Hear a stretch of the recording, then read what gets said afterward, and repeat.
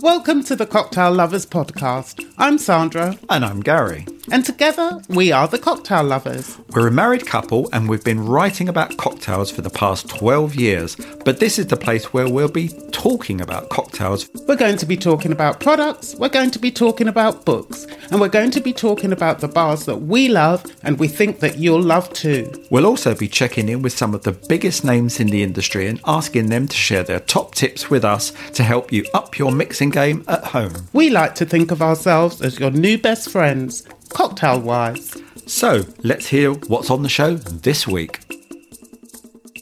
We are literally all over the place this week in the best possible way. We've got product reviews of Abasolo, a whiskey from Mexico, and the Forge Gin Co. sloe gin made with sloes picked in England and France.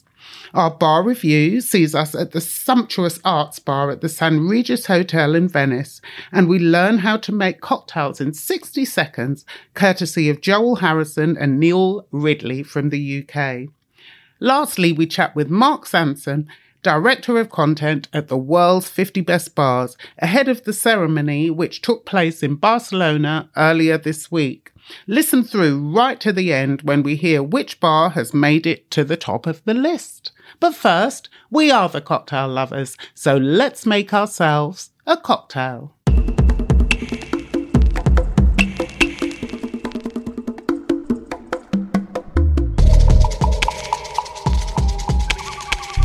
I'm really looking forward to making this cocktail. Actually, I'm always looking forward. I know, I was going to say, it's not anything, there's not much of a surprise, but you look super excited. What is going on? I am, because for this particular episode's cocktail, there's a few things going on that I've brought into it.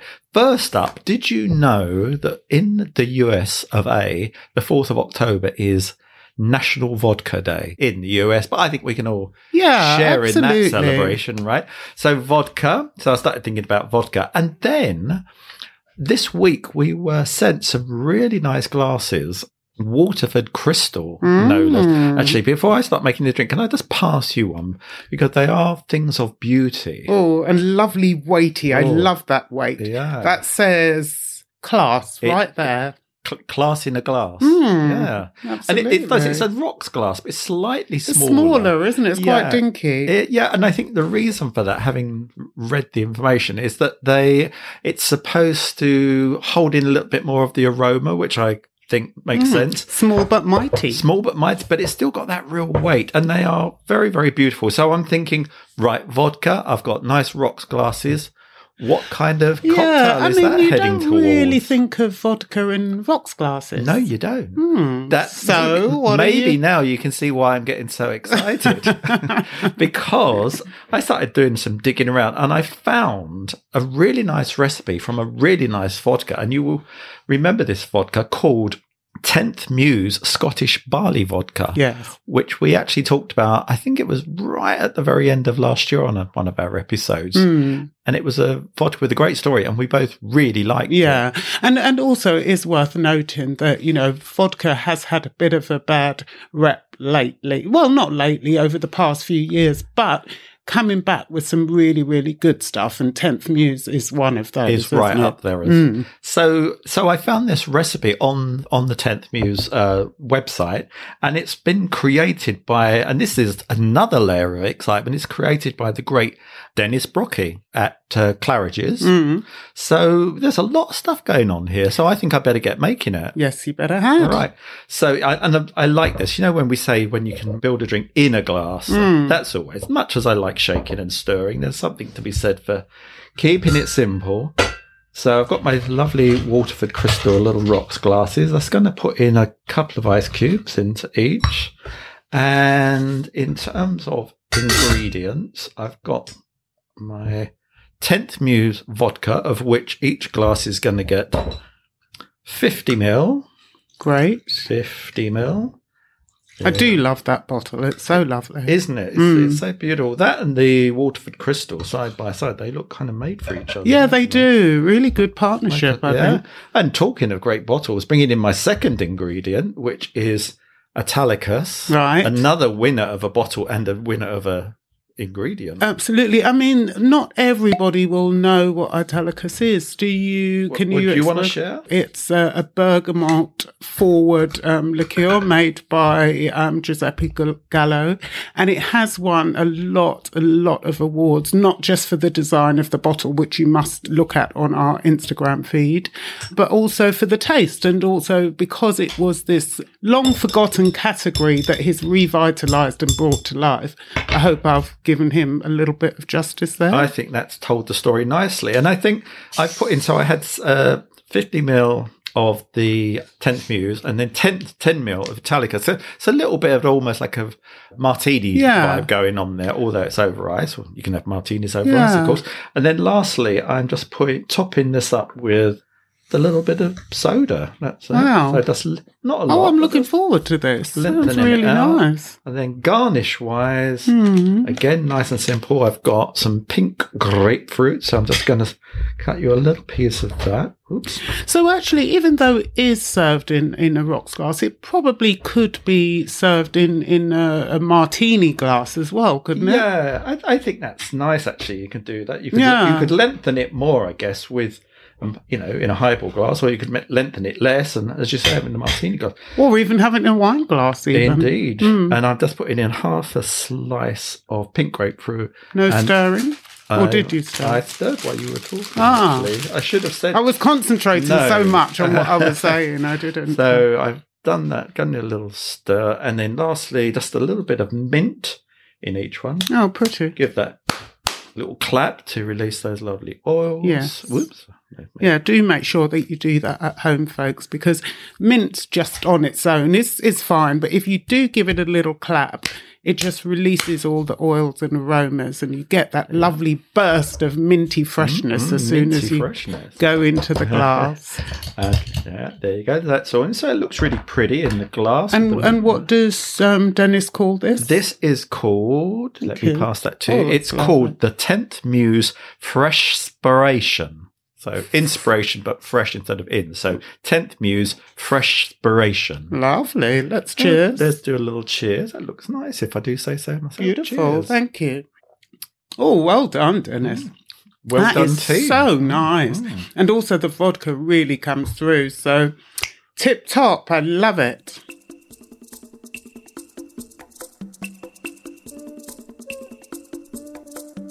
So my product this week is Abasolo El Whisky de Mexico. And the reason I'm going for this, do you remember, I think it was the very last episode of the previous season, we reviewed a lovely liqueur, and we both really liked that. Really didn't we? And then in the course of our discussions, we had discovered that the same people at the same distillery also made a whiskey. We thought, wow, got to try that. And it was the last of the season, so we thought, right, hold it over. Let's hold it over. And here we are, back in Mexico. Marvellous. So this is their whiskey. And as I said to you before, I was delighted then to discover that whiskey was the birthplace of corn, and 10,000 years ago. And you said, yeah, I know that. Did I say that? Yeah, and you said it like that. Yeah, I know that. I bet I was lying. I probably in my puppyish way, I was really excited about that. So this whiskey is crafted and distilled with 100% Mexican. You say about my pronunciation. Stand back, folks. This is distilled with 100% Mexican cacao sin ley. Oh, corn. Lordy. Okay. Mm-hmm. Right, I think I got that right. Mexican listeners, please correct me otherwise. Yeah, don't write in, please. So this technique, it's been passed down for 200 generations by local farmers, and they use a process here called nixtamalization, which is a 4,000-year-old, listen to these figures, folks, 4,000-year-old technique, which is usually used for food preparation, but they say it hasn't been used before for whiskey production. So interesting things. So we'll see. So the bottle. Yeah, I love that bottle. Yeah, I'll pass it over to you. You can have a closer look, but it looks good anyway from a distance.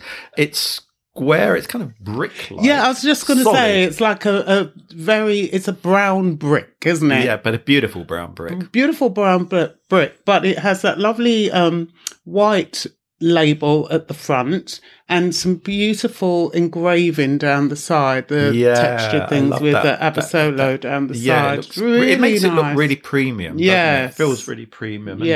And it's a textured glass. It's one of those really bottles, lovely. you know, certain bottles, like glasses, because we were talking about glasses at the beginning. You hold them and you want to keep holding them. Yeah, exactly. I'm stroking it. It's really lovely. They feel nice in the hand. So, really we're loving the look and the feel and the texture and the story. So, should we crack it open? Let's hope the liquid lives up to the looks. Cork out. So it's not all fur coat and no knickers, as they like to say. There you go. There goes the cork. I always give generous tasting measures. You do? Yeah. They call me Mr. G, Mr. Generosity. Oh, yes. Maybe that's what it's for. So let's have a little... We both went, simultaneously. Good start. It's got a nice kind of... I was going to say corn, but that's almost as though I've been told to say that. What, the colour? Yeah, it's got a light brightness about it. Yeah. A sunshine brightness. Incredible legs on the glass. So the legs we're talking about, I was just going to say, it's about the viscosity of the liquid and the length of time it takes. Once you swirl it around in the glass, the length of time it takes to sort of creep down the edges of the glass. And this is really, it denotes to me a sort of syrupy, something a bit more rich and textured. And I'm watching your glass as you're talking about it, and it's catching the light, and it looks so appealing. Yeah, as I said, it's got that sort of sunshine glow. So is it a whiskey, or has it got a liqueur element to it? Because of I was just saying, with the legs, it feels very... it's 43% ABV, but it is totally a whiskey, 100% corn whiskey. And when you nose it, the corn comes through really nice. It does. It's a nice brightness, isn't it? Yeah. So have you had a little taste? I have had a little taste. You said it's 43%, and it doesn't smack you around the chops like some 43. No, it's very smooth. It's really, really smooth, and it's got a lightness and a real brightness to it. There's something very...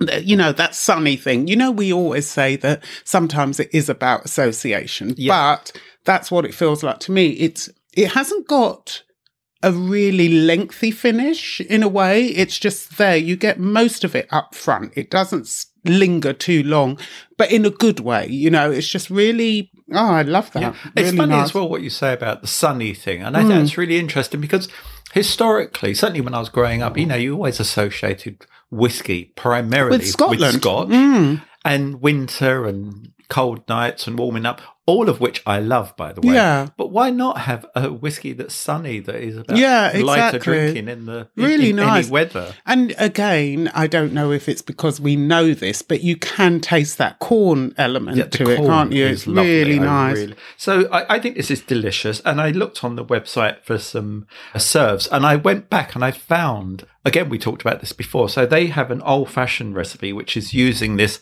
and their corn liqueur. With an that would be great. So I think we should really try that. Nice. In fact, I think we maybe should make that for one of our recipes in the future. Because when you read a recipe and you can taste it in your head, definitely. So, and they also just talk about really simple things about serving it long with coconut water or ginger beer, served with an orange slice, that kind of thing. Very approachable. I think this is a great whiskey. And how much is it? It's around about £39 for a 70cl bottle. We love this, and you can find out details on our Instagram or on our website, thecocktaillovers.com. Marvellous. So now we're coming up with a sloe gin. We're coming to that time of the year where it's colder, it's wintry, the leaves are changing colour, and I think your gin should change colour too. The season of mellow fruitfulness. Hello. I love that.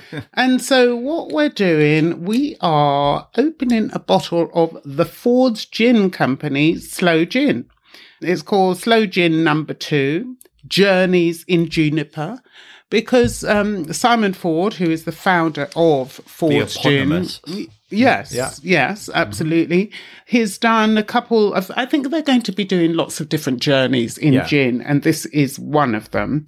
In 2019, they had the Officer's Reserve. Which we tried, and which was brilliant. Absolutely loved. I mean, Simon is a real gin whisky, I would say. And in the best possible way. Absolutely in the best. And his original, it's worth saying, Forge Gin, the original, is great. Absolutely. Really, really good. It's a passion project, which we love. Yeah. So we're really excited to receive this sloe gin because it's one of the things that has been years in creating. Right. He's done it in association with Charles Maxwell of Thames Distillers, who is 11th generation master distiller. So he probably knows what he's about. Oh, he makes gins for lots and lots of different people. And Simon and he have a wonderful relationship. So it takes the original Forge Gin, which has 9 botanicals, and mixes them with hand-picked sloes, which come from France and England. And they're steeped together for 12 weeks, making this lovely, unctuous richness. France and beautiful. And UK, do you say? Yeah, uniting. Cordial. You and your accents, you're getting all, I don't know. Taking you around the world. Yeah, exactly. So I'm just going to pour some of sloe this. gin's an interesting thing because, again, it's one of those things that once upon a time, it kind of felt a bit old-fashioned? Yeah, a bit granny-ish.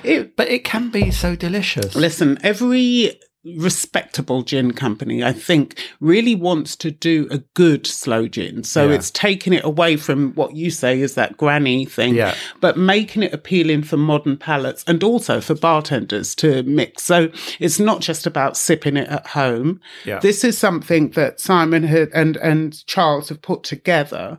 So you can sip it neat, but also they want it something for bartenders to play around with. It's sweetened, I've said about the thing that it's been steeped for 12 weeks. Then it's sweetened. They don't add as much sugar as most other sloe gins will add. And then they cut it to 29% ABV, which is, it's an interesting one because they've said it's higher than most, and it kind of is, but there are some that are higher ABV, sort of in the 30s. But you certainly normally think of it as lower than they're sort of 26 or whatever, but there are some that are higher. But this one, I'm really intrigued. We've had this bottle for a while, haven't opened it. No. We've saved it to share with our listener. I hope you're right about the plural. I want the plural. Yeah. So we just want to see what it's like because it's one of those. Oh, it smells delicious on the nose, doesn't it? Smells fresh. Nice and fruity, as you would expect. Again, is it association or is it really what's there? But in this case, this is definitely what's there. It's rich berries bursting with goodness. Because we're tasting it at room temperature, and it's that word that I know we use a lot, but it's for unctuous. It's got unctuous. It definitely is the mouth. But not in that way that you spoke. Way. Yes, exactly. Because I think that a lot of and going back to what you said before, where you sort of think of sloe gins in a granny-ish way, they are very syrupy, those ones, aren't they? Very medicinal. Yeah. But this is not the best kind of medicinal. But also it's interesting because you said one of the reasons for its creation is for bartenders to play around. But I think also us home bartenders would love to play around with it. It makes me want to go and find a few recipes that say use sloe gin and then make those recipes, which I probably have avoided in the past, with this gin. It's lovely. There's lots of sort of cherries and, lovely rich fruits. And it looks great in the glass, doesn't it? And glowing. Then, absolutely. And there's also a lot of hints of citrus and whatnot. So we love this. They have got some recipes from bartenders as well. Good. Another thing I should have said, and I should have said this at the beginning, it's not yet available in the UK, but it is available in the US and it will be coming to the UK soon. And we say, as soon as it does, grab yourselves a bottle because it is super delicious. I'm really enjoying that on its own, to be honest. Me too. So big thumbs up to Mr. Ford. And if you want to see a picture of it, it is on our Instagram feed, and look forward to it coming to the UK and in Europe very soon. And now for a cocktail hack from one of our experts. My name is Simone Caporale. I'm an Italian bartender and a very good friend of the cocktail lovers. To make a beautiful drink, an aperitivo, for example, at home, You don't need many things. Don't complicate yourself, because aperitivo must be something very simple, something effortless. My idea is to get some vermouth, put it in the fridge, chill it. You don't have ice? Fine, doesn't matter, because it's getting chill on its own. I like to make drinks at home without ice, generally speaking, because you never have so much space in your freezer. So, for example, if you like to make yourself a martini, you don't have ice, measure some gin, put 1 spoon of water inside of it in a glass, put it in the freezer for 5 minutes, and that's when you get the dilution from the water, you get the cold temperature from the freezer, and your martini is ready. Not shaken, not stirred, simply chilled.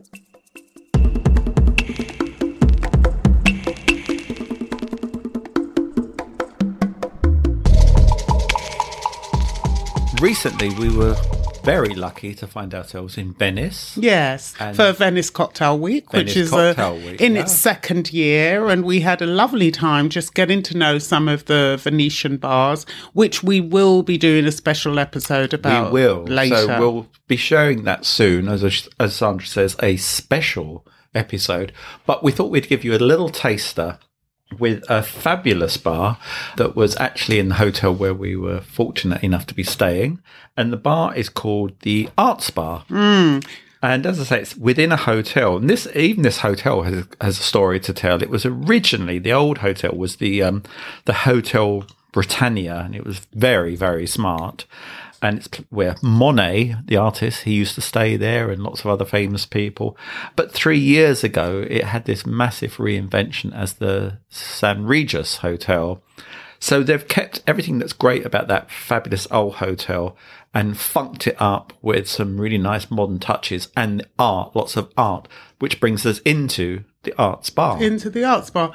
So that is a beautiful space. It's a blend of modern and, historic as well. Lovely art pieces from Julian Opie and different artists that some beautiful sculpture there, which I can't remember. Well, the me name of the either, artist. but they all look beautiful. Yeah, So do some research, because it's great and it really does live up to the name of being the Arts Bar. So the arts theme is not just a visual thing; it actually does translate to the glass as well. So the actual menu is composed of some amazing drinks, and I love the artistry behind the thinking and the creation of these cocktails. Because they're celebrating the artistry of Venice, I believe. Yes. And there are different artists, So we've got the Venetian Cobbler, which is inspired by Jacopo Tintoretto, and it's about the miracle of the slave. And he was one of the Venetian avant-garde artists way back in the day. But they've mixed it up with some Venetian artists. They've mixed it up with old, new, modern. There's Monet, because we mentioned earlier that Monet used to stay in the original hotel, so they've got a drink inspired by him. And Canaletto. also, sorry, I cut you there. I'm sorry, right. Gary. No, But it's okay. one of the other things that I wanted to say, because we sat and we spoke to Facundo, who is the bar manager, and he talked us through quite a lot of the rationale behind the bar and the whole thinking and the conception of the menu and the way that they derive things. But what I loved was that each cocktail comes with a bespoke glass that has been made especially and for Venice that. One of its big things is glassware. And so they glassware. collaborate with Murano to make their glassware, and each one has been created for that particular cocktail, and they are things of sheer beauty, aren't they? And you're getting something 100% unique, because that glass doesn't exist outside that bar for that it's drink. incredible. So what did you have, Gary? I had a drink called the Negroni Desire, which was of course you did. I don't know what you mean.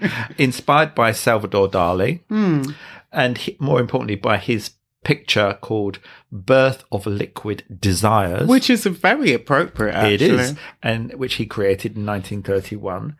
And it's a mixture of amphora-aged Bergkasten botanical gin, Oh, there he Calvados, goes with his pronunciation.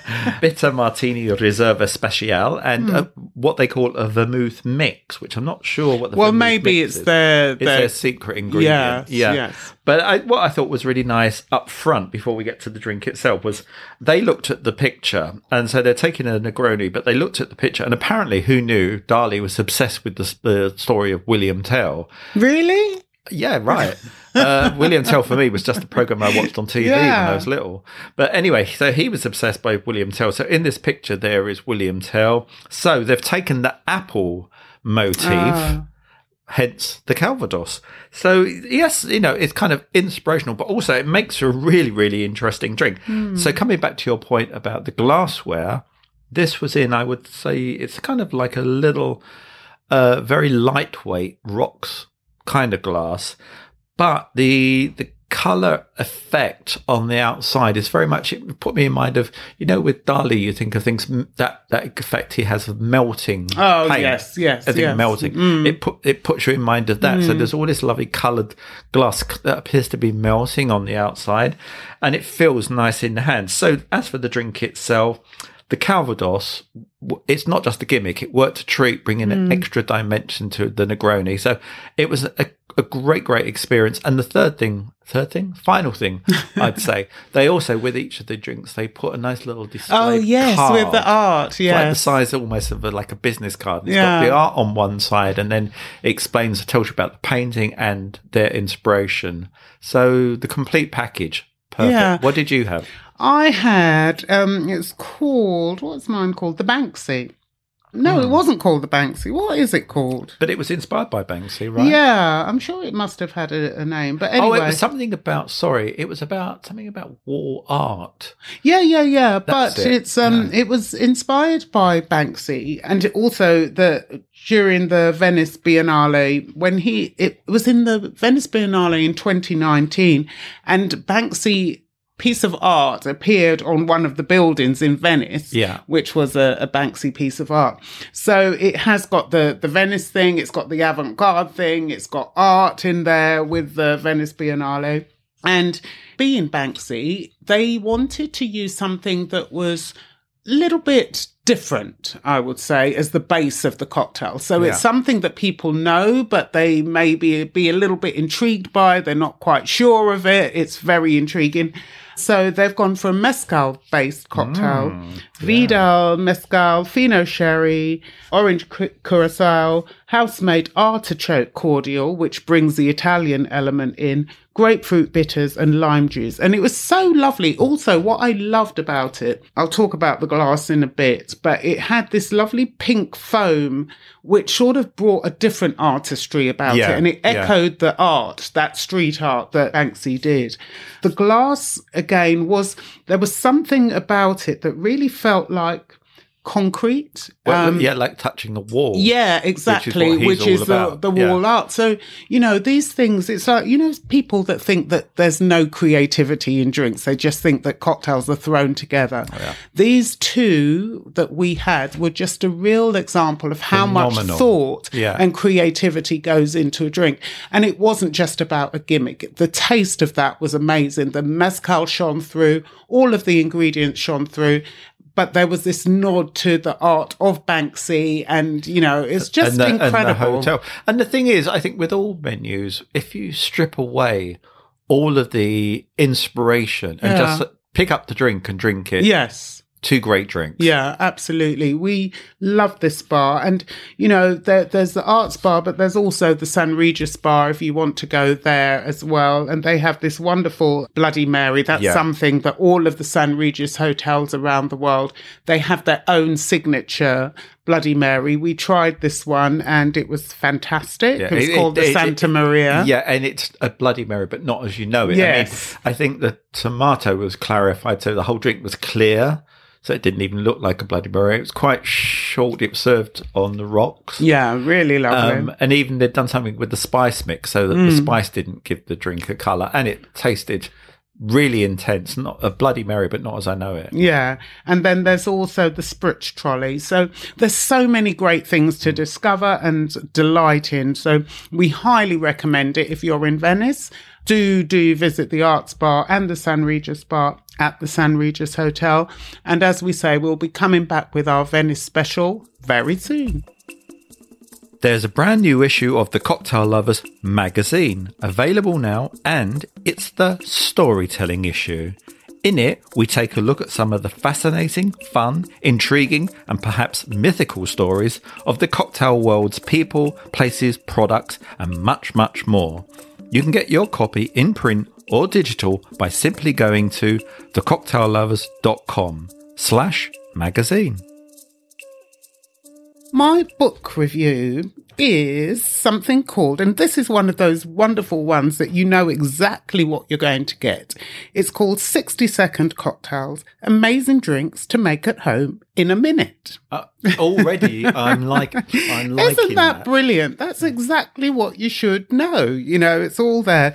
So it's written by Joel Harrison and Neil Ridley, two great writers. We know them and they appear on TV. They do some really, really good stuff. They can do really highbrow things, but also what I love about this is something is really, really simplified, and they've taken all of this great knowledge of cocktails, but stripped it back and made it really accessible, friendly, engaging, and most of all fun, which is what cocktails should be. They should be, of course. And right, disclaimer, I have not tried to see if they actually do take 60 seconds, but even if they take 67 seconds, I'm not going to hold. We're not going to ask for our money back. No, you know why? Because I just love the way that they've broken this all down. Yeah. There's lots of really thought out devices in it to make it really uncomplicated. Because as we know, that a lot of people think that making cocktails is really hard. You know, they need lots of equipment. Yeah. It's going to be really laborious or geeky or whatever. But this really dispels all of those myths. So it's broken down into lots of lovely sections. So before you even get to the recipes, they've done some, great descriptions of everything from the barware to the spirit categories, garnishes and things like that. Nothing new, because I guess most recipe books do that. But what I love is their way that they've used their language to make it like they're talking you through rather than preaching you through all of the details. Shall I dip in at random? And pick one out? Don't pick the recipes yet. Let me just go into a little bit more detail. Okay, you know me, I always want to get to a recipe. Yeah, exactly. Okay. But before we get to that, it's, there's lovely, simple at a glance illustration to show the processes of each of the drinks. It shows you the glassware, it shows you the garnish you need and the equipment. What I like also that they've divided the cocktails into 4 different flavour groups. So you have simple and refreshing, sweet and fruity, spicy and dry, complex and rich. So exactly. That's a very good idea. Yeah. Actually. And then not only that, they twin it with occasions. So you have celebration, stroke party starter, easygoing everyday, warming and indulgent, or chic and sophisticated. So you'll get the flavour flagged up, and then you'll also get the occasion flagged up. So I think that it really guides you to the cocktail that you need. And then what I also love is that it's divided into 3 sort of chapters. Right. So you get the no shake Sherlock, which I like that. Yeah, that's the other thing, because it is friendly. It's very engaging. It gives you this little nod and a smile. So there's no shake Sherlock. These are the easy to make, requiring little or no preparation, and they use standard spirits and mixers. Then you get shake it up, which is slightly more complex, that need a quick shake or a stir. And then you get magnificent mixes, which are special drinks for the more decadent drinking occasion, which require a little more prep or an unusual ingredient. So you know exactly what you're going to get. And then the other thing that they have is an index of recipes by spirits. So, I like that. Yeah, exactly. If you like gins or whatever. So I really like the thought processes. So it's something that's seems simple, but there's a lot of work that's gone behind it to put all of that together. So, Mr. Gary, you choose a recipe that you like. And as I choose a recipe, I will also comment on the design. Because in the same way that you said the language is very engaging and informative, the look is very nice and clean. It's really easy clean. on the I eye. love it. I love it. The photography is really, really beautiful, but without trying to be too arty. You just look at the drink and think, So you can see that what looks it nice. is. Yeah. I think I could make that. So with that in mind, I've gone for the olive oil Gibson. So I like the sound of this because olive oil, again, you might think, oh, that's more of a drink I might have out. Yeah. But can I make it at home? And according to these guys, you can. In 60 seconds. It's 3 parts gin, half a part dry vermouth, and a drizzle of olive oil. I think I could probably do that in 60 seconds. Yeah, and also because they And it have looks got great. these lovely illustrations, the little line drawings, so you can see immediately what you need. Yeah. It's a sort of step-by-step thing. And are you going to It pick really one? helps. Yeah. Yes, let me see what... But you can look forward to the olive oil martini, my friend. Well, I've opened up this totally at random. It's the Firecracker Margarita, and it's described as spicy and dry and warming and indulgent. It sounds like you. Especially the dry part and the spicy and the dry and the indulgent. You're right. All of the above. So it's just really nice. It's all slipped.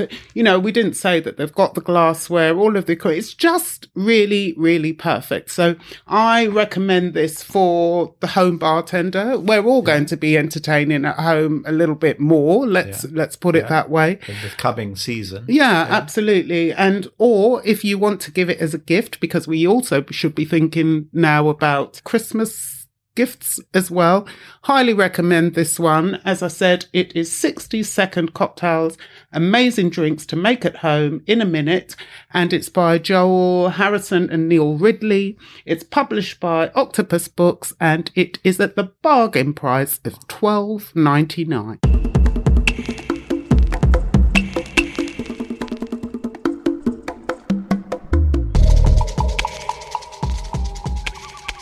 The World's 50 Best Bars is an annual list which recognises the very best in the international drinks industry. Every year, it provides an annual ranking of bars as voted for by drinks experts from all around the world. This year, this highly prestigious list is revealed in Barcelona, where it's counted down from number 50 with increasing anticipation to the accolade of number 1. Since its launch, it's grown and expanded, including an additional list of bars ranked from number 51 to 100, and its first regional list, Asia's 50 Best Bars. Who better to tell us all about it then than the World's 50 Best Bars Director of Content, Mark Sansom. A former editor of Food and Travel magazine and food and drink editor on Men's Health, at the World's 50 Best Bars, Mark is responsible for overseeing the voters, collating content for the website, and 50 Best Discovery, its recommendation guide, and plenty more besides. Mark, welcome to the Cocktail Lovers podcast. Gary, Sandro, thank you very much. That's a wonderful introduction. It's like you read it off my bio page on the website. It seems so, doesn't it? So the World's 50 Best Bars, it's a biggie, something that means a lot to the lucky 50 who have made the list. But let's start at the beginning. When did this World's 50 Best Bars list start, and how long have you been part of it? Of course. So the World's 50 Best Bars launched in 2009. It was quite a smaller operation than it is today. And our first ceremony was in 2012. So 2022 marks 10 years since our first ceremony, which I think you guys were present at 10 years ago next week. And so, after 10 years, we thought it was high time to take it on the road, and hence why we're all in Barcelona this week.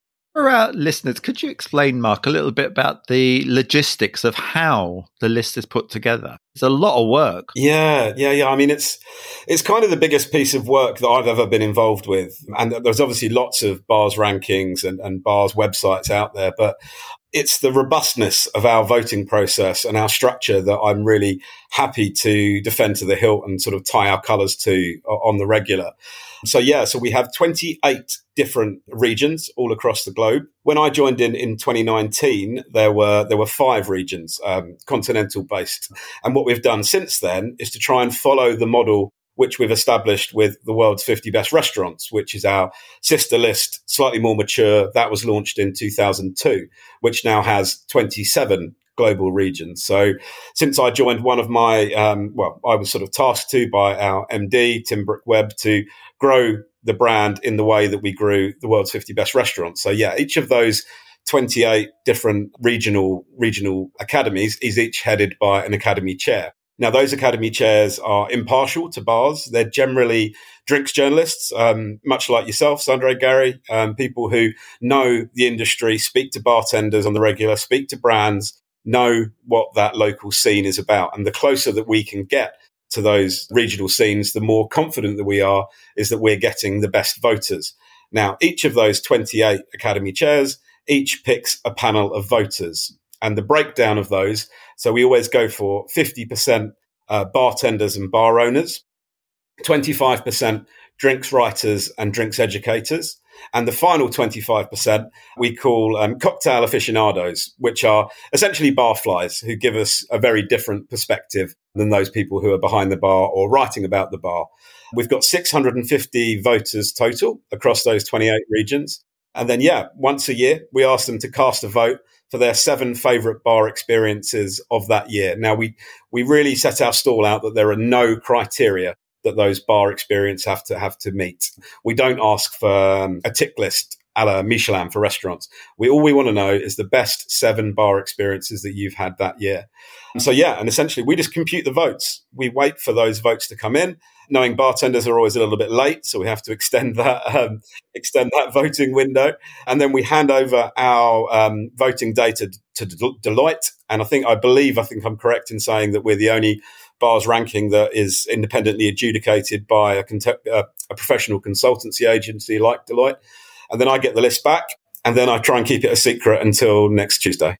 Blimey. One other thing I'd love to pick up on that. You say like each voter gets 7 votes, but I believe it's right as well. You can't, if I was in UK, I can't just vote for 7 UK, or if I was in Spain, I can't just vote for 7 Spain. Absolutely. Yeah, right, Gary. I didn't want to go into too much detail on that because in recent years, it's with the pandemic, we've tried to create as level playing field as possible. 2019 and prior, everyone was given 7 votes, 5 of which could come from their home territory, 2 of which had to be international votes. Since the pandemic, we've slightly changed that because we still want the absolute optimum caliber of voters. They still have 7 votes, but we also offer them the option of the final 2 being unable to travel. So they can vote for a maximum of 5 from their home territory. And if they have been lucky enough to travel, fortunately, we're opening back up again, as we're seeing everywhere. They're able to activate those 2 votes. But yeah, exactly right, Gary. Yeah, it's 5 from home territory, 2 international.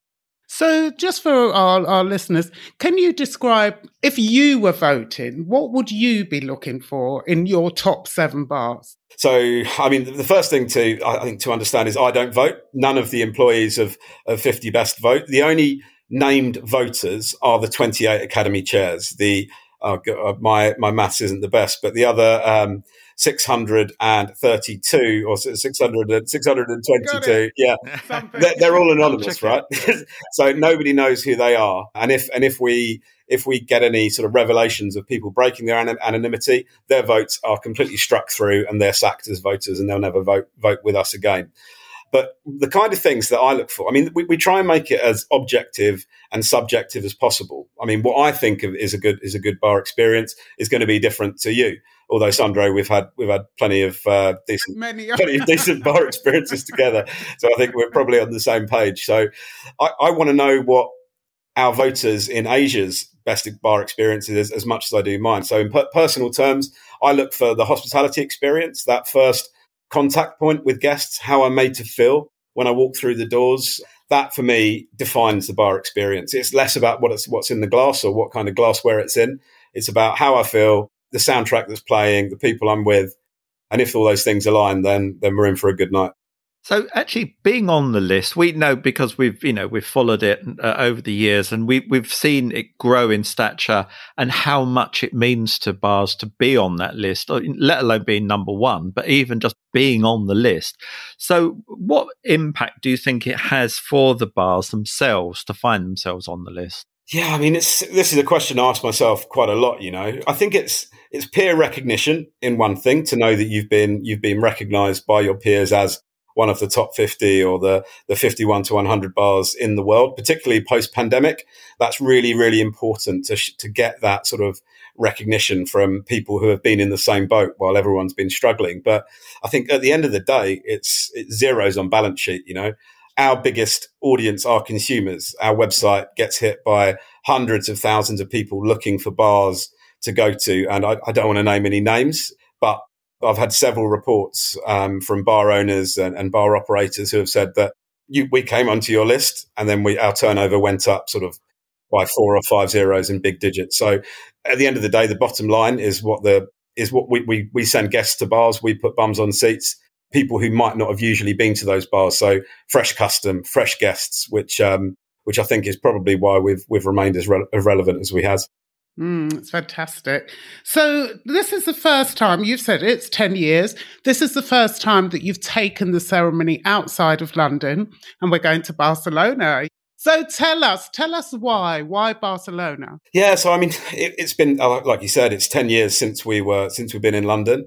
And we're kind of following the path that's been trodden by the world's 50 best restaurants, which has been on the road for some time. And the ideology behind it is essentially to shine a light on a greater number of cocktail capitals, cosmopolitan cocktail capitals than ever before. I mean, the bar community loved congregating in London. That's not to be denied. But we spent probably 18 months thinking about which city we wanted to bring the awards to next. And Barcelona just kind of sung out to us. I mean, we're based in London. The time difference is an hour. It's a 2-hour flight from London, so our team can get across very easily.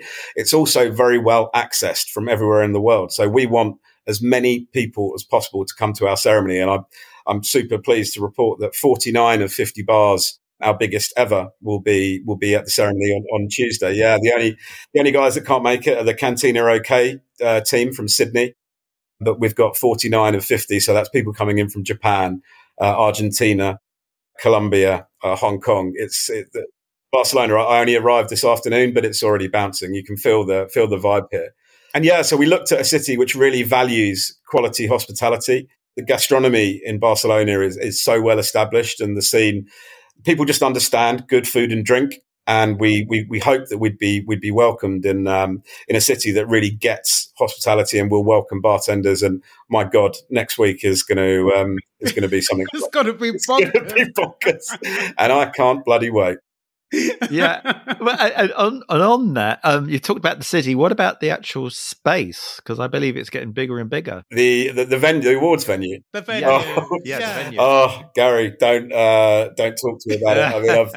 I mean, I'm afraid we have to. Yeah. The 50 Best Ops team, who are the most underrated team anywhere in the bar world, is they've had a tricky few weeks. They're certainly some of the most talented people I've ever worked with in journalism, in events. They deserve all the credit. It's not me and the content team and our managing director that deserve it. It really is those guys. But so we decided to hold the event on top of a shopping mall, which used to be a ball ring. So you can imagine a kind of circular space. Yeah. So this circular space on top of a shopping mall, 4 stories up, if you can imagine where that is. It's only serviced by one goods lift. So we've also got a record number of sponsors this year, or partners. We've got 28 partners, 21 of whom have got an activation.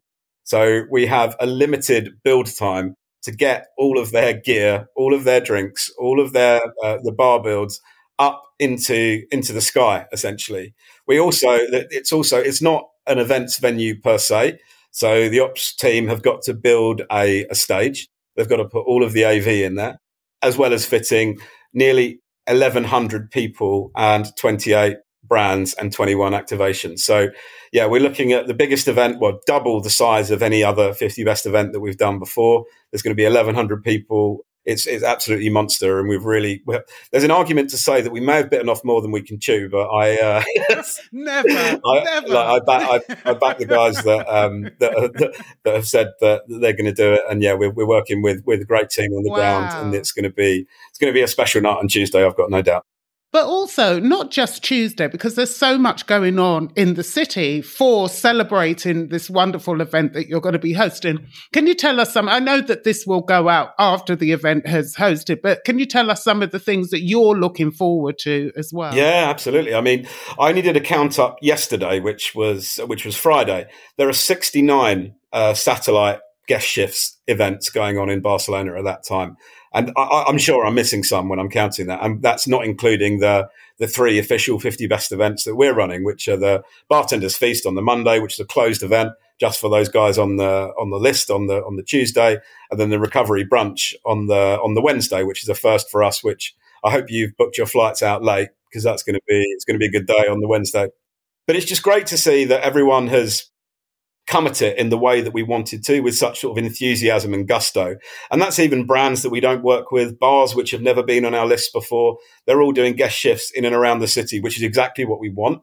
With 50 Best, obviously, we can only celebrate 50 or 100 bars at any one time. But with our 50 Best Discovery platform, which now has 2,500 bars and restaurants which have received votes from the academy I was speaking about earlier, it means we can extrapolate that, the good feeling, the good vibes, and the number of people. I'm sure you've heard it as well, but the number of people who are heading to the city next week, and really, like, they're asking for tickets, they want to be involved. It's really quite flattering to us, to be honest. We're a bars list which tries to really build community, and I don't think there's ever any better indicator of what's going to be happening in Barcelona next week that we've been quite successful in that. I want to say how 50 Best translates to the consumers. How does that work for people like us? Okay, not us, but for our listeners who want to get a great bar experience. How does 50 Best fit into their lives? Yeah, I mean, that's a question that we ask ourselves every day. How can we be a better conduit between industry and consumer? We're really, really fortunate that the strength of our social media team, led immaculately by Purjus Amandi, our social platform is probably our best avenue to communicate with guests. At the last count, I'm not actually sure the complete number of followers we've had, but it's in the multiple hundreds of thousands. And we know that our followers are super engaged with all of the content that we put out there. We spend a lot of time working on tone of voice. We really want to communicate to those consumers in a language they understand. It's not a language which the industry understands. We don't want to be talking about rotovap, centrifuge stuff, the technique stuff, and which is interesting to people with that kind of level of knowledge and that kind of interest. We want to make it easy for them. We want them to know where they can go for a great drink on a Friday night, where if they like sweet umami-led cocktails, that we send them there. If they like sweet cocktails, if they want to go to a venue for a date on a Friday night, we try and distill all that and try and take what we know about the cocktail scene and the infrastructure behind it and really communicate that in as simple language as possible. And that, for us, the 50 Best Discovery site, which I mentioned earlier on, that's our really egalitarian look at 50 Best. And we'd really try and put how the years of barcraft and like bar intelligence and training that it takes to become a great bartender. Our main thing and our main tenet for the next few years is really trying to communicate that to the consumer, so they don't think it's a gap job. They don't think it's something that you might do when you're at university. We really want to show and shine the light on how many years it takes to be named the Roku industry icon or one of the top awards at Tails. It's such an important role for us to really bridge that gap between consumer and industry. And yeah, we take it very seriously indeed. And also, the other thing I wanted to say, that the list encompasses so many different genres. It's not just about hotel bars. It's not dive bars. It's everything. So there is something for everybody. So it's not just about thinking because you're ranked as the world's 50 best that you have to be these, swanky dress-up affairs. It's for every mood and budget, isn't it? Literally, I mean, you've taken the words right out of my mouth there, Sandra. I mean, one thing that we're really, really proud of as a list is there's been such a variety of number ones. Now, we've had the swanky hotel bars win. Connaught Bar has been the world's best bar, sponsored by Perrier for the last 2 years. We've also had Artesian, another great bar at the Langham, which is a hotel bar in London. But yeah, we've also had the Dead Rabbit, which is essentially a boozer in New York. We've also had Dante, which is an aperitivo bar, super casual, great drinks. And so it's that kind of mix at the top, which is also permeates down through the rest of the bar, the list of bars, that really, really gives us reassurance that we're on the right track with our voting strategy. Like you say, last year, I think it was the year of the dive bar. We'll wait and see if that's the same this year. But yeah, we absolutely try and accommodate as many different styles of venue, and it's really reassuring year on year that we can give that variety to guests. Because I mean, look, same as you guys, I love to go into the Connaught Bar for a martini, get dressed up, and that's lovely. But I also want to go to a dive bar like Two Schmucks and head into a place where I can go in jeans and trainers, but also receive that level of service, receive that level of drink craft, but without having to put a face on for it. And that's everywhere in the world. So it's not just about London or New York. It's everywhere that you go in the world. And that's what makes us so happy, that we know that any destination we go, there is a brilliant bar to be found. So thank you so much for continuing to do a great job. And we look forward to checking in for part 2 when we find out who the best bar is. Cannot wait to discuss it with you guys. And thank you so much for having me on. It's been an absolute joy, and I can't wait to see you for a few drinks on Tuesday night. Thank you so much. So, the world's 50 best bars. Yes, it's all been announced. It's the day after the night before. The day after the night before. Thank you. We were travelling back. Yeah. So it's one of those. So a little bit later than planned.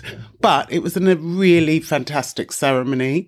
As we said, in Barcelona for the first time. And twice as big as anything before? It was about 1.5 times the size. Wow. And it was lovely seeing lots and lots and lots of lovely faces. The only bar on the top 50 list that didn't make it there was Cantina OK in Sydney. So all of the rest from everywhere. That's incredible. It 49 out of the 50. Yeah, exactly. I think it's the biggest so far.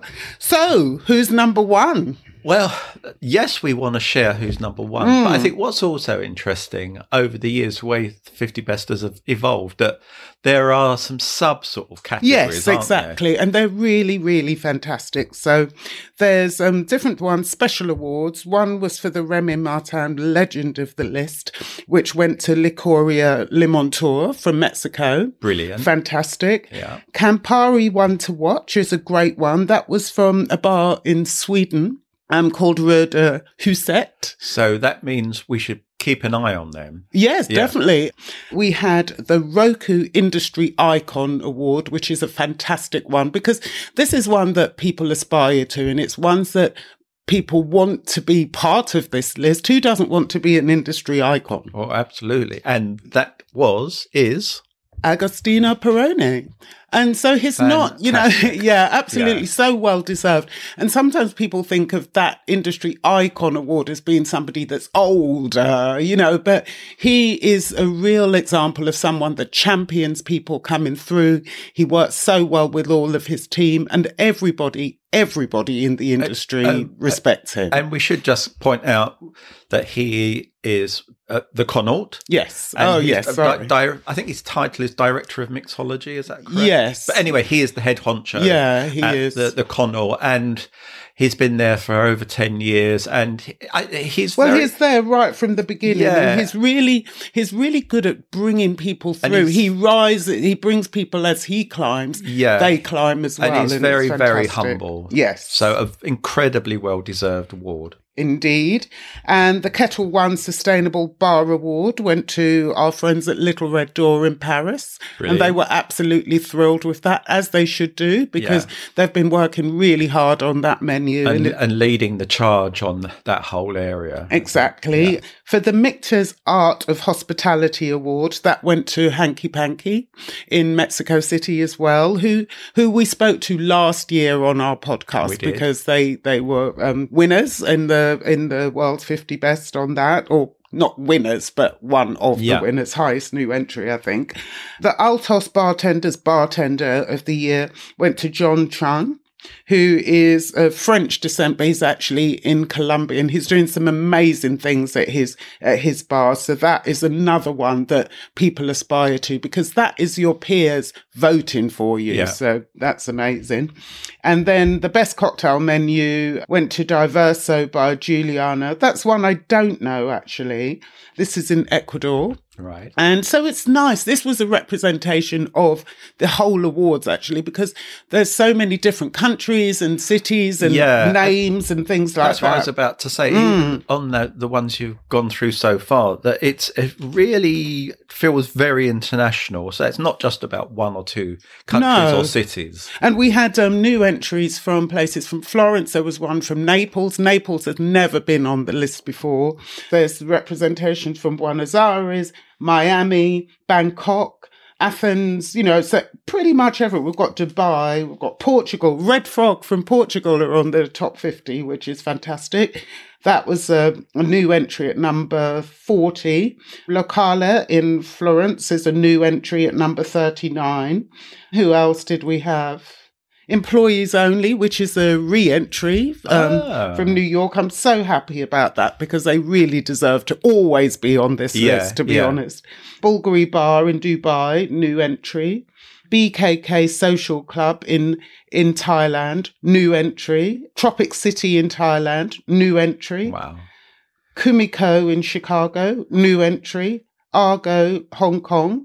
That's with Lorenzo Antinori, who we had on this podcast. We did indeed. And so that's a new entry. But we're going to count down to... Just before you do... Yes. I think it's worth reiterating again. I think this really underlines the fact that something we've been saying for a few years, that you could go to quite a lot of places around the world now and find a great bar. Absolutely. I mean, we've been saying this for I'd say probably the past 5 years. Yeah. It's grown a lot. But now with this top 50 awards, it's showing itself even more. Yeah. And I love that. And I think that, we were speaking to Mark earlier about the way the voting system works and how he's introduced much more territories in there. I think it really shows through in this list. So top 3 in this list, or we'll do top 5. Okay. No, actually, I want to do top 6. The only reason why is because there's a new entry, and that's from the folk at Double Chicken Please in New York. And this is, straight in at number 6. So that really deserves a mention. And then number 7, we've got Two Schmucks in Spain. So we're in Barcelona. So we're going from 6 to 7 now. Yeah. But the only reason I did 7 is because it's in Barcelona and the celebration was in Barcelona. Right. So number 5, we have Little Red Door in Paris, up 24 places. Wow, incredible. Fantastic. Licoreria Limontor, Mexico City, up 2 places at number 4. And now let's do the drum roll. Number 3, Sips from Barcelona, which is the highest entry at 34. That is incredible. Absolutely incredible. And a fantastic bar again. Oh, some great things coming up there. We're going to talk about that in another episode. Number 2, Teo and Elementary from London. And number 1 is Paradiso from Barcelona. Fantastic. And it was a coincidence, I must say, that this ceremony happened to be in Barcelona, because this is in planning a long time before the votes come in. So please don't people think, that's a little bit interesting. No. But yeah, it's a great list, very interesting, lots of conversations to be had. But it's just proof that anybody can make it to the top of that list. So just keep doing what you do best. And congratulations to one and all. Absolutely. The latest issue of the Cocktail Lovers magazine is available now. As always, we're looking at the people, places, products, and much, much more that we're loving in the cocktail world. To get your print or digital copy, simply visit thecocktaillovers.com/magazine.